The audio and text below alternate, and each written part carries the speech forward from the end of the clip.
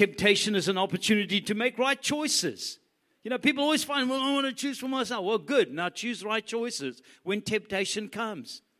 Temptation is a trick from the enemy to grab you and I, to bring us into captivity and into bondage. Jesus, at the same time, wants you and I to choose so that we can become free. Break from those chains that the enemy constantly wants to hang over us. Being tempted is not a shameful thing, but yielding to it will become. I'm going to say that again. Being tempted is not a shameful thing. There's not one of us in this room that hasn't been tempted in some way. But when you yield to it, it becomes a shameful thing. And that's what Jesus wants to stop us doing. So somewhere in there, if you and I will just stop and listen for a moment, you will hear His voice calling you out of it.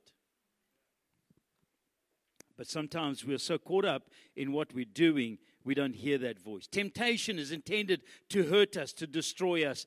Not only us, others as well. You will find that when the enemy does something in your life, there's a ripple effect onto the people close to you. That's why it's important. What is happening to me is important because it's touching somebody else's life as well. So how does temptation work? We went through the desire. Remember the inside man? For temptation to be able to work, the enemy's got to find an inside man. Something on the inside that is not godly. And he locks onto that and he uses that to be able to draw you into a trap. God at the same time also needs something on the inside called desire for you to want to walk in godliness and to walk away from ungodliness. We looked at doubt, how all of a sudden when the enemy comes in, and we started doubt God's word. And then last week I had all the rat traps that I stuck onto me. Remember that? I needed life insurance with that thing. Sheesh. But the enemy is setting traps for us. And we looked at, you don't get an animal into a trap by just putting it in the open. You've got to camouflage it in some way. You've got to entice the animal in there with something that it likes to get it where it shouldn't be. And the enemy does exactly the same. He uses something that you like. That's why the Bible says we need to crucify the flesh, because if we don't, the enemy is going to put bait out there that's going to draw the flesh into the trap.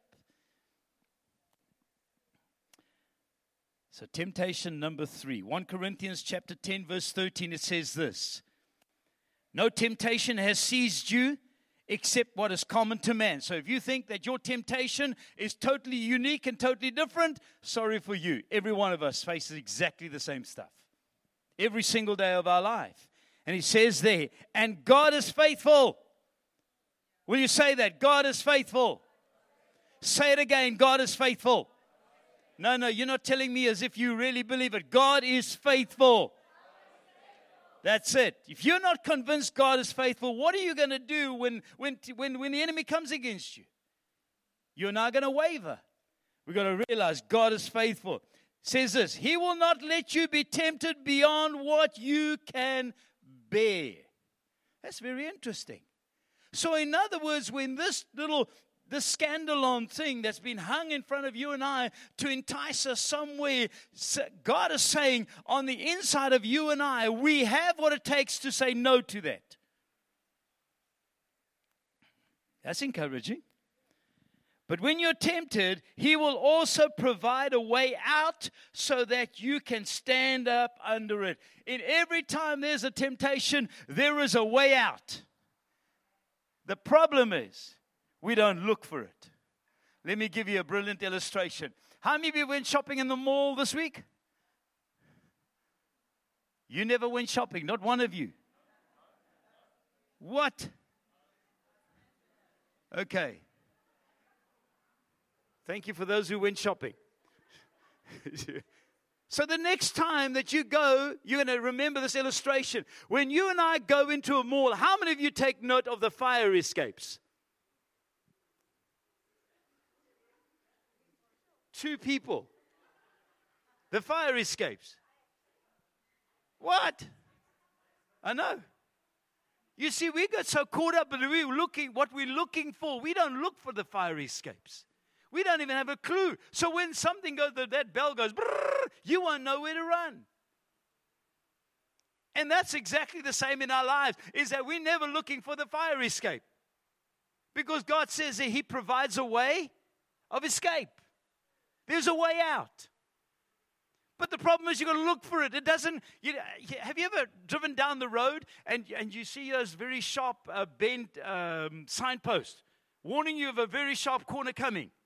And if you carry on at your speed that you're going, you're going to have an accident. That signpost doesn't jump and go, look at me, take note. No, it just stands there. And as the driver, you've got to be observant and take note. And you respond. The car doesn't slow down by itself. Okay, some of the new ones, I think they're getting there now. They have these things that kind of like you're getting too fast, too close. They slow you down. You see, we've got to understand that temptation is out there to draw you in. But there's alarm bells that God puts on the inside of us. And if you think back after you've fallen and made a mistake, if you think back, you'll remember, I remember something. Have you been there? Yeah, I heard God saying, don't do this. I've been there. I've done that thing. So here's something. The life I have is the life I've built. And the life I've built is the life I have. That went, new. The life I have is the life I've built. And the life I've built is the life I have. You see, we're very quick at blaming somebody else. No, you built your life. You built your life. And so you and I need to stay away from the areas that we know we're weak and vulnerable in. Don't look how close you can play to the line. Don't look how close you and I can play to the line. I want to imagine you had a company and you're looking for a driver to drive your trucks up a mountain pass. And there's the two trailers on. And the bends are quite sharp. And there's quite a maneuver to get there. And you're interviewing 3 drivers. And your question to that driver is, how close can you get the back wheel of the back trailer to the edge of the cliff? And the first guy says, I can get the edge of the tire in line with the cliff. He says, wow, that's impressive. Second guy says, you got double wheels, I can get the outside wheel over the edge. Great, remember you own the truck. And the third one says, I try and keep my tires as far away from the edge as possible. Who are you going to employ? Number 1? Number 2? Number 3? Exactly. Because you don't play with trouble. Stay away from trouble. If you can imagine, there's a fine line over here, and you're walking along the line. How do you know whether you're on that side of the line or that side of the line? It becomes blurred. And that's how the enemy catches us. When you're playing with trouble, he will put that trap out there, and he'll catch us. Every time we stand up to temptation, every time we beat it, we get stronger. It gets weaker. Now I'm going to say that again. Every time we stand up to temptation, it gets weaker, we get stronger. That's why we've got to be into winning. That's why we love the Springboks, because they won. Sure. In 2 Timothy 2:22 it says this, flee the evil desires of youth and pursue righteousness, faith, love, and peace, along with those who call on the Lord out of a pure heart. Flee from youthful lust. Run from that stuff. When something starts to become a claw that's grabbing you and trying to pull you away from Jesus, you run from that thing. Last week I shared the scripture. I can't remember the address. It says that the power of sin is in its secrecy. If you keep that thing quiet, in fact, I've got the scripture late today again. If you keep it quiet, it holds you. But as soon as you share it and you bring it into the light, it loses its power over you and I. The Living Bible says this, run from anything that gives you evil thoughts, but stay close to anything that makes you want to do it right. There is always a way out. to beat temptation, I have to do my part. God's not going to come up and pick you up and go and put you over here. He's going to say, don't do it. And my obedience and out of my love for Him, I get up and I run in this direction.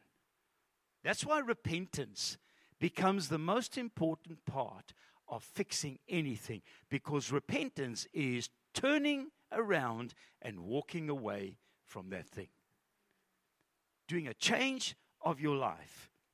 So, the Lord leads, He doesn't control, and I have to look for the exit signs.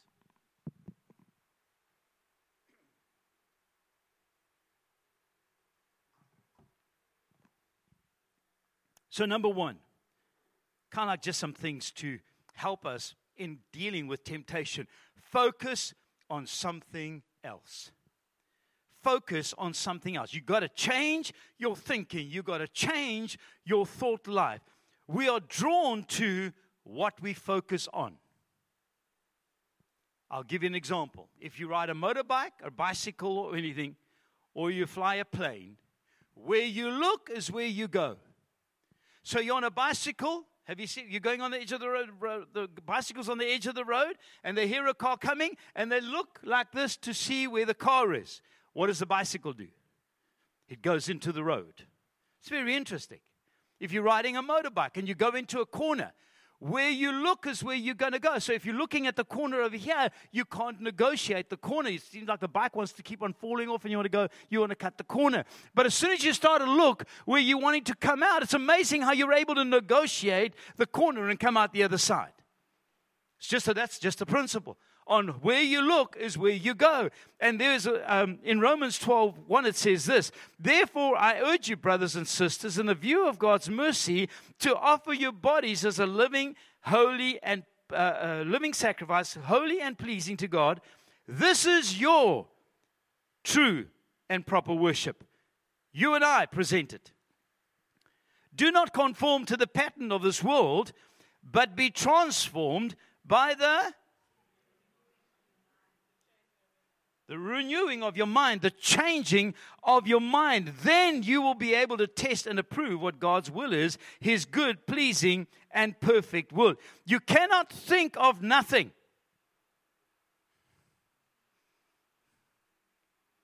Your brain is always thinking about something, but us men, we have a nothing box.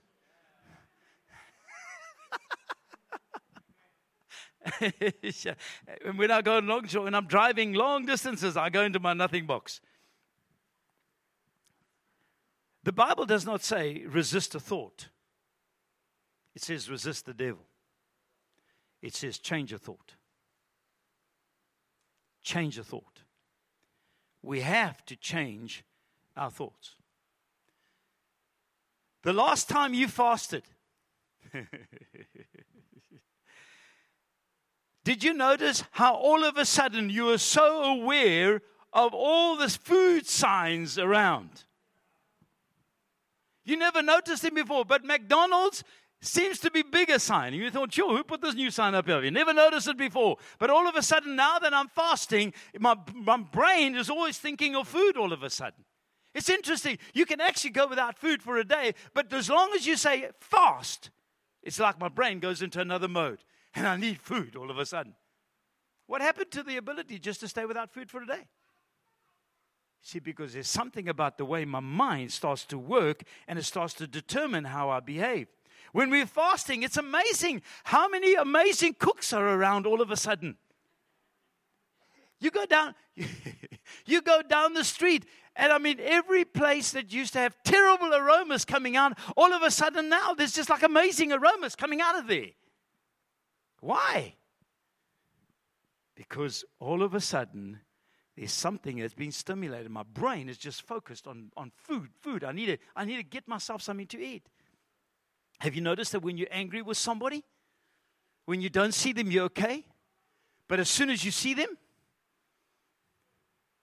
if I catch you in a dark alley, I will bless you. And here's the worst. When you see somebody that you really are got some issues with, they always seem happy and you're grumpy. It's like, what's going on? 2 Corinthians 10:5 says this, we're demolishing arguments and every pretension that sets itself up against the knowledge of God, and we take captive every thought to make it obedient to Christ. I have to get my thinker in line. I've got to bring control over it. When it starts running wild like that, I've got to harness it. I've got to put reins on it. I've got to bring it into order.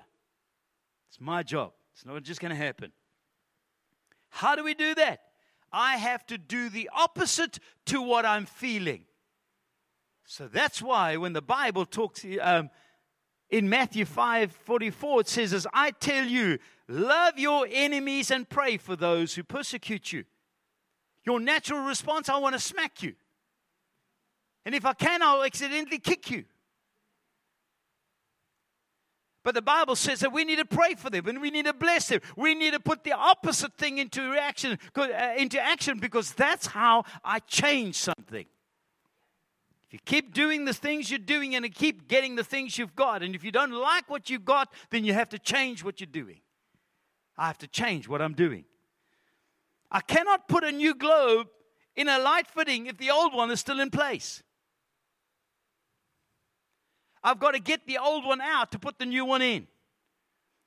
If I want to change a behavior, I'm going to have to change the way I think. I have to change the way things I think of so that I can start to model a different behavior. So the battle of sin is won and lost in my mind. And I cannot change the way I live if the old thinking pattern stays in place.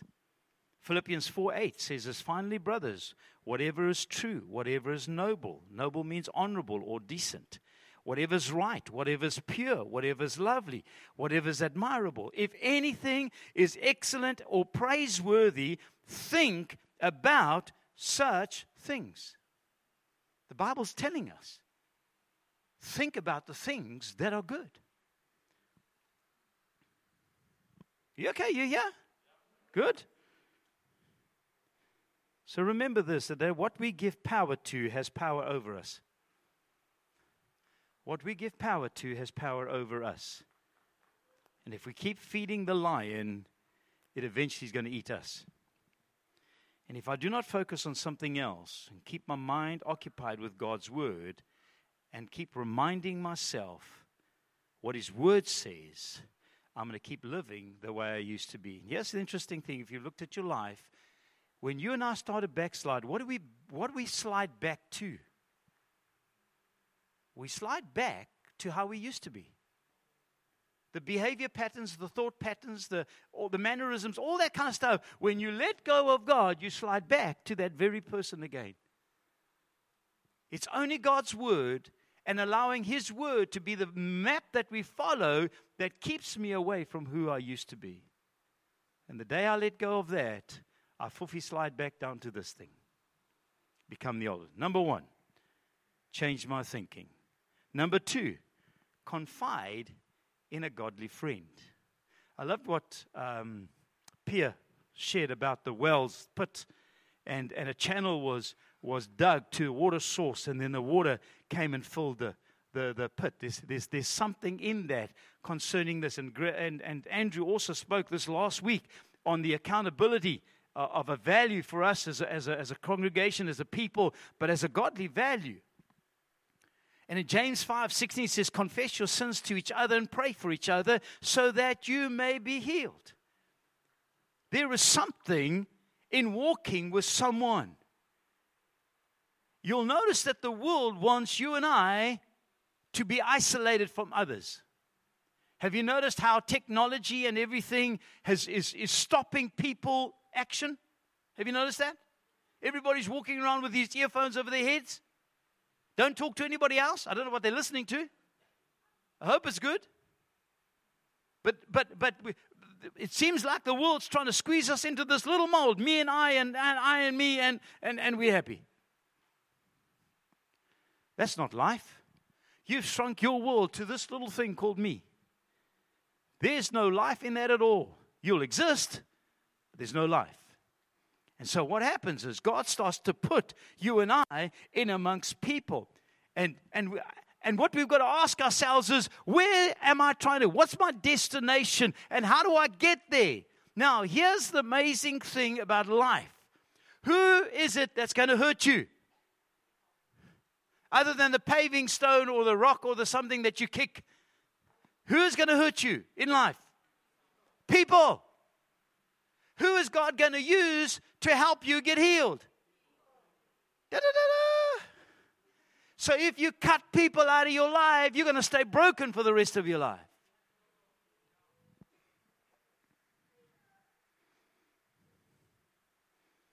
I asked the question in common, I'm going to ask you. So afterwards, we want to be accountable. And we want to walk with others. But what is it that's going to make me not want to walk in accountability? Come, I want your participation. Shout out loud so we can. What's going to make me not want to be accountable? Fear. Fear of what? Fear of people. Peer opinion? Okay. Anybody else? Pride? Yes. Fear of being exposed. How?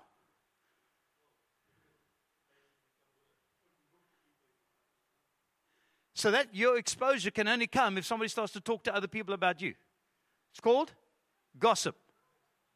Gossip. What else? Shame. Okay, what else? So shame, sorry, let me just read it. Shame over here is going to be how, when somebody shares their heart with you, how you respond.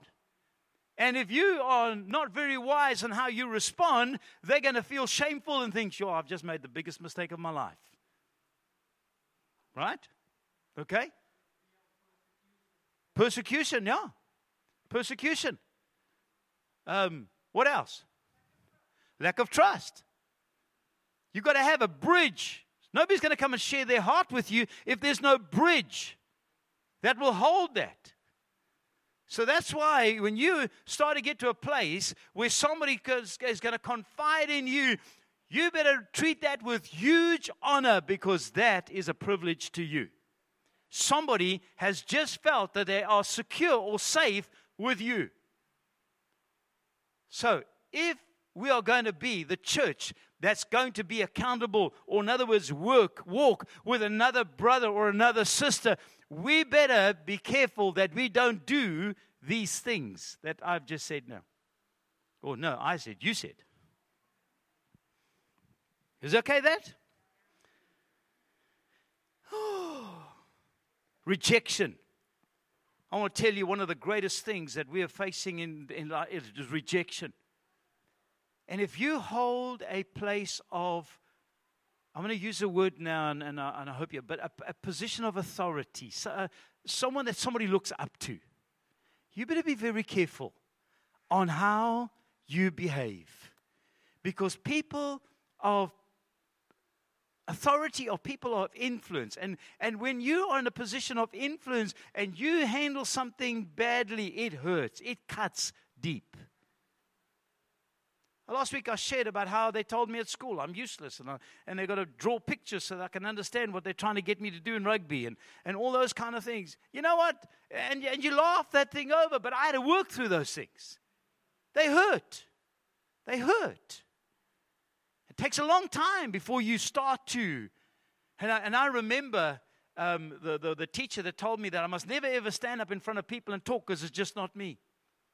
And when God started to work in my life, I had one dream. I wanted, Lord, will you please connect me with that teacher? Because I want to tell him what you've done in my life.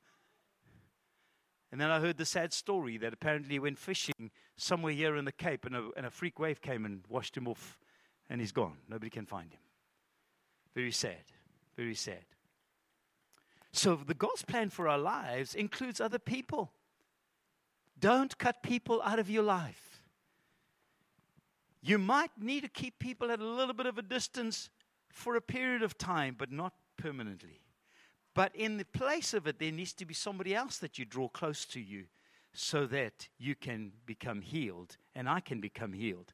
Here's that scripture, Proverbs 28:13. Whoever conceals or covers their sin does or will not prosper, but the one who confesses and renounces them finds mercy. Read it to you again. Whoever conceals their sin does not prosper, but the one who confesses and renounces them finds mercy. There's power. The power of sin is in its secrecy. It'll keep you. The shame of our sin will keep us bound, because that's exactly what the devil wants. So don't cut people out of your lives. If someone hurt you, there's somebody else. Listen, one person might have hurt you, but not everybody has hurt you. Maybe something happened in church and it wasn't a good experience. And unfortunately, those kind of things do happen. But I want to say to you that not every church is bad. So we need to get to the place where we get healed from that. Number 3. We need to move on. Number 3, resist the devil. Resist the devil. Temptation does not go for the areas in my life that I'm strong in. I'm going to say that to you again. Temptation doesn't go for the areas in my life that I'm strong in. It goes for the areas in my life that I'm weak in. That's why we must not leave areas in our life that are weak. We need to work those things. So Andrew used the illustration of Arnold Schwarzenegger. He wanted to go for Mr. World in bodybuilding or whatever, and he had a brilliant top body, but he wore long pants so nobody could see his legs. And his legs were tiny, thin things. And the coach that he went to says, I will take you and I will train you for Mr. World, but we will not work on your top one. We will only work on your legs to get your legs in line with what your top part of your body looks like. He said, because our weak areas, we avoid those areas because that's where shame normally connected to. But our strong areas, we...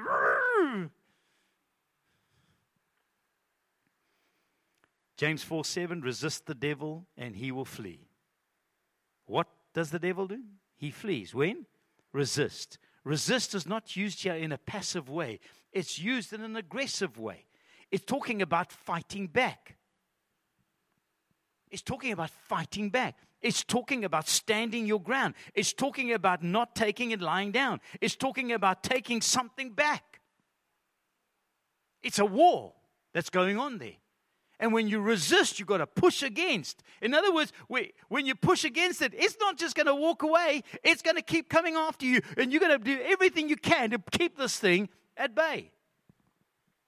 That's where the prodigal son was. Grabbed everything he could, and he went. And he had to get to a place in his life when he was broken at the end of everything. It says that I will get up and go back to my father. He had to say no to where he was to get back to where he should be. We will never change anything if we've never got to the place, I've had enough. I've had enough. Because while there's still something on the inside that likes what you're doing, I will still keep entertaining this. Tell you a story, a true story. And I'm going to use Cape Town as an illustration just so you can understand how the enemy works. So there was a young man that was struggling with pornography, been through prayer, agreed to everything else, but somehow just could not get free. And one day as he was sitting with the pastor, and the pastor asked him, where do you work? So he lived in, example, Sunnydale, and he worked downtown Cape Town. He says, how do you go to work? He said, I just jump on the R27 and I go, He says, okay. And when you come home, what road do you take? He said, no, then I take the N1, then I take the N7, and I go into Edgemead, and I carry on the N7, and I go to Dunoon, and I go home again. He says, why do you do that? He said, because there's a movie house in Edgemead that has movies that I like to watch. He says, what kind of movies is that? Land up being X-rated movies. So you see, you can go for deliverance and all that kind of stuff, but if you don't cut the tie, you're going to keep feeding the lion. You're never going to get free. So you and I have got to resist the devil. You're going to have to change your way of life. You might have to change the way you go to work.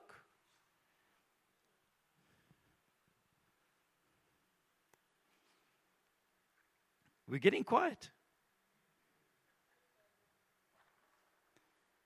So this might surprise you as believers. Devil cannot force us to do anything. he can only suggest. If you don't say yes, he cannot take you further than that. It has to have a yes from me. I'll do that. And here's the thing. The weapon to overcome is the Word. Is the Word. What is the first thing? Just think about your Christian life for a moment. This is what I've seen in my life. When I start to cool down, and I'm not serving God with passion and whatever, guess what's the first thing that kind of like falls off the radar? Reading the Word. Reading the Word. Therefore, I'm not putting in the spiritual vitamins that I need to be able to resist the bacteria that's attacking my body. My antibodies are dying. And so the devil does not fear you and I. He fears the Word of God inside you. That's why I think God said to Joshua, meditate on my word day and night. Let it not depart from you. As I was with Moses, so I'll be with you. God, and I want to say that's the same thing for us. As God has been with Moses, with David, He is with you and I. He has never left us. He's never forsaken us. But He has given us tools to use to see His power manifest in our life. He says, I'm watching over my word to perform it. He is waiting for almost like it's. I hope you don't get me wrong, but it's almost like when I speak His word, it's almost like it releases the power of God. Because He's waiting for He loves His word. He said, He's exalted my word above my name. Heaven and earth will pass away, but my word is established forever. So that's why you and I have got to get to a place that we read the word, but not only read it, we've got to meditate on it. You and I are going to have to find scriptures that speak about how God strengthens me in my weak areas, and I need to start to feed that. I need to feed that. That's how I resist him. Number 4. Remember, we are always vulnerable. We are always vulnerable. You let your guard down, He comes in like a flood. He's going to, if we,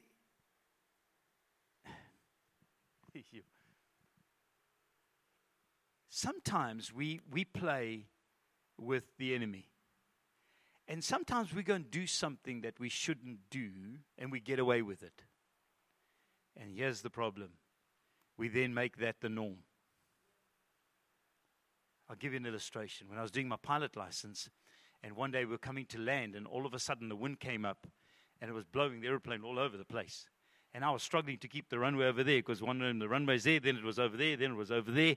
And I'm coming down, and I've got the instructor sitting behind me over here, and he's talking, and I'm doing everything, and I'm trying to remember. So here's the deal. When you are trying to remember what you should do and apply that and think what he's thinking, somewhere along the line you're going to drop something. So I'm just trying to get. My prayer is, Jesus, can I just get this airplane on the ground? Then I know we're safe. And I was going down, and eventually I landed the thing. I said, hallelujah, I did it. And I just heard his voice say, I wouldn't have done it that way. What do you think he was saying? You broke every law, but praise God, we landed. Sure. And you know, the one time, so when you've got the instructor with you and he's talking to you, it's brilliant. So one day after, I've now got my license and I'm actually loaning somebody else's airplane and I'm flying somewhere in a new area, I don't know it, and I fly over a place in Pietermaritzburg. They've also got a Table Mountain there, but it's over the, what river? The Doozy River. I think it's a Doozy. The Doozy River. And it's just a massive hole. And then all of a sudden I hit turbulence. My goodness, I've never seen turbulence. I mean, I'm like up like this, and I'm like this, and then I'm here, and then I'm going back that way. It was just throwing me all over the place. I'm saying, Jesus, help this little boy, and I'm just trying to fly the airplane, you know. And this is the thing he says, just keep flying the plane, because, you know, when you hit panic button, you just like forget about flying. You just want to hold on. But you've got to keep flying the plane. And I'm up and I'm down, and I realize that I've gone into what you call a wind shear. So it's where wind goes past each other in different directions. It just creates this whole washing machine effect, and you can't see it. You just hit it. And you don't know whether to go up, you don't know whether to go down, you don't know, is this washing machine like 400 meters up higher, that you're staying in it? And I'm just like panicking. I'm just trying to head for the airport so I can just get out of this air thing, And why did I tell you that story? Oh, yeah, you're vulnerable. And so you don't push the boundaries. You're vulnerable. Put the boundary in place and keep it there. Don't go and play.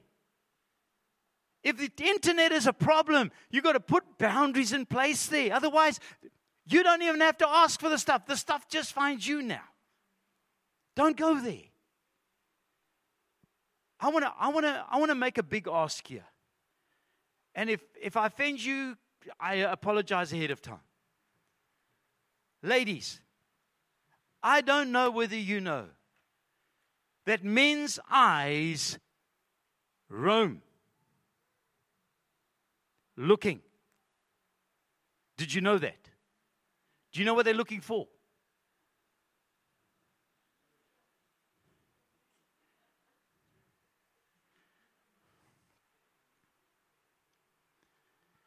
God didn't make you with the body that you have. How can I say this nicely? I've got myself in a corner now. Hey? Yeah, I'll just keep flying. Just keep flying the plane. Okay. Can I ask a favor? Can I shoot straight? Ladies, can I ask you to dress properly? Can I ask you to make sure that your young girls dress properly? This world wants you to expose as much as you can. It does not help men. And I don't believe that God wants us to be a stumbling block to each other. Is that okay? I'm asking you very nicely. Because if I am part of the problem, I don't believe that I'm carrying God's heart. Sure, now you're looking at me at the cowards at Newgate.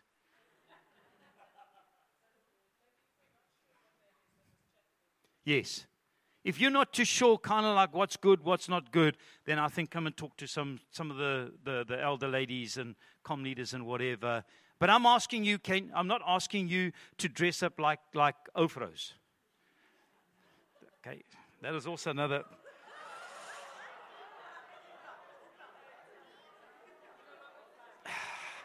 Keep flying the plane. Keep flying the plane. Oh, Lord, that was it. Okay, no. That is a crash land. Yeah. Let's just stop this public thing right now. And if you can hear my heart, please, I'm asking you, let's train our young girls to present themselves in a godly way. And let us be an answer to the problem that the world is presenting that is trying to trip people up all the time. Is that okay? Romans, let's get away from there and just do Romans 2 verse 4. Where am I? Romans 2:4. God's kindness is intended to lead you to repentance. God's kindness is intended to lead you to repentance. Verse 5 says, but because your stubbornness and your unrepentant heart, you're storing up wrath against yourself. So God is gracious. And the problem is, remember, when we get away with it, we go and make that the norm. No. God's kindness has hopefully touched you to reposition yourself and say, that was wrong. Thank you, Jesus. I got away lightly. Let's fix the thing. Remember, you're vulnerable. If we don't embarrass sin, sin will embarrass us. It is easier to say no to temptation than to get yourself untangled from the sin that tempted you to get involved. Sin is intended to kill us. Don't play with it. Don't play with it. Temptation is here to stay. But God's a good God. And there's a way out. Look for the fire escape and run like crazy. Don't look back. Don't look back. Walk away. Stay away. Remember, Joseph was almost caught like that with Potiphar's wife, and he left his lacquer coat and he ran. Didn't go back for it. It was used as evidence against him. But before God, he was clean. Before God, let us stay clean. Amen. Let's pray. We love you, my Father. We love you.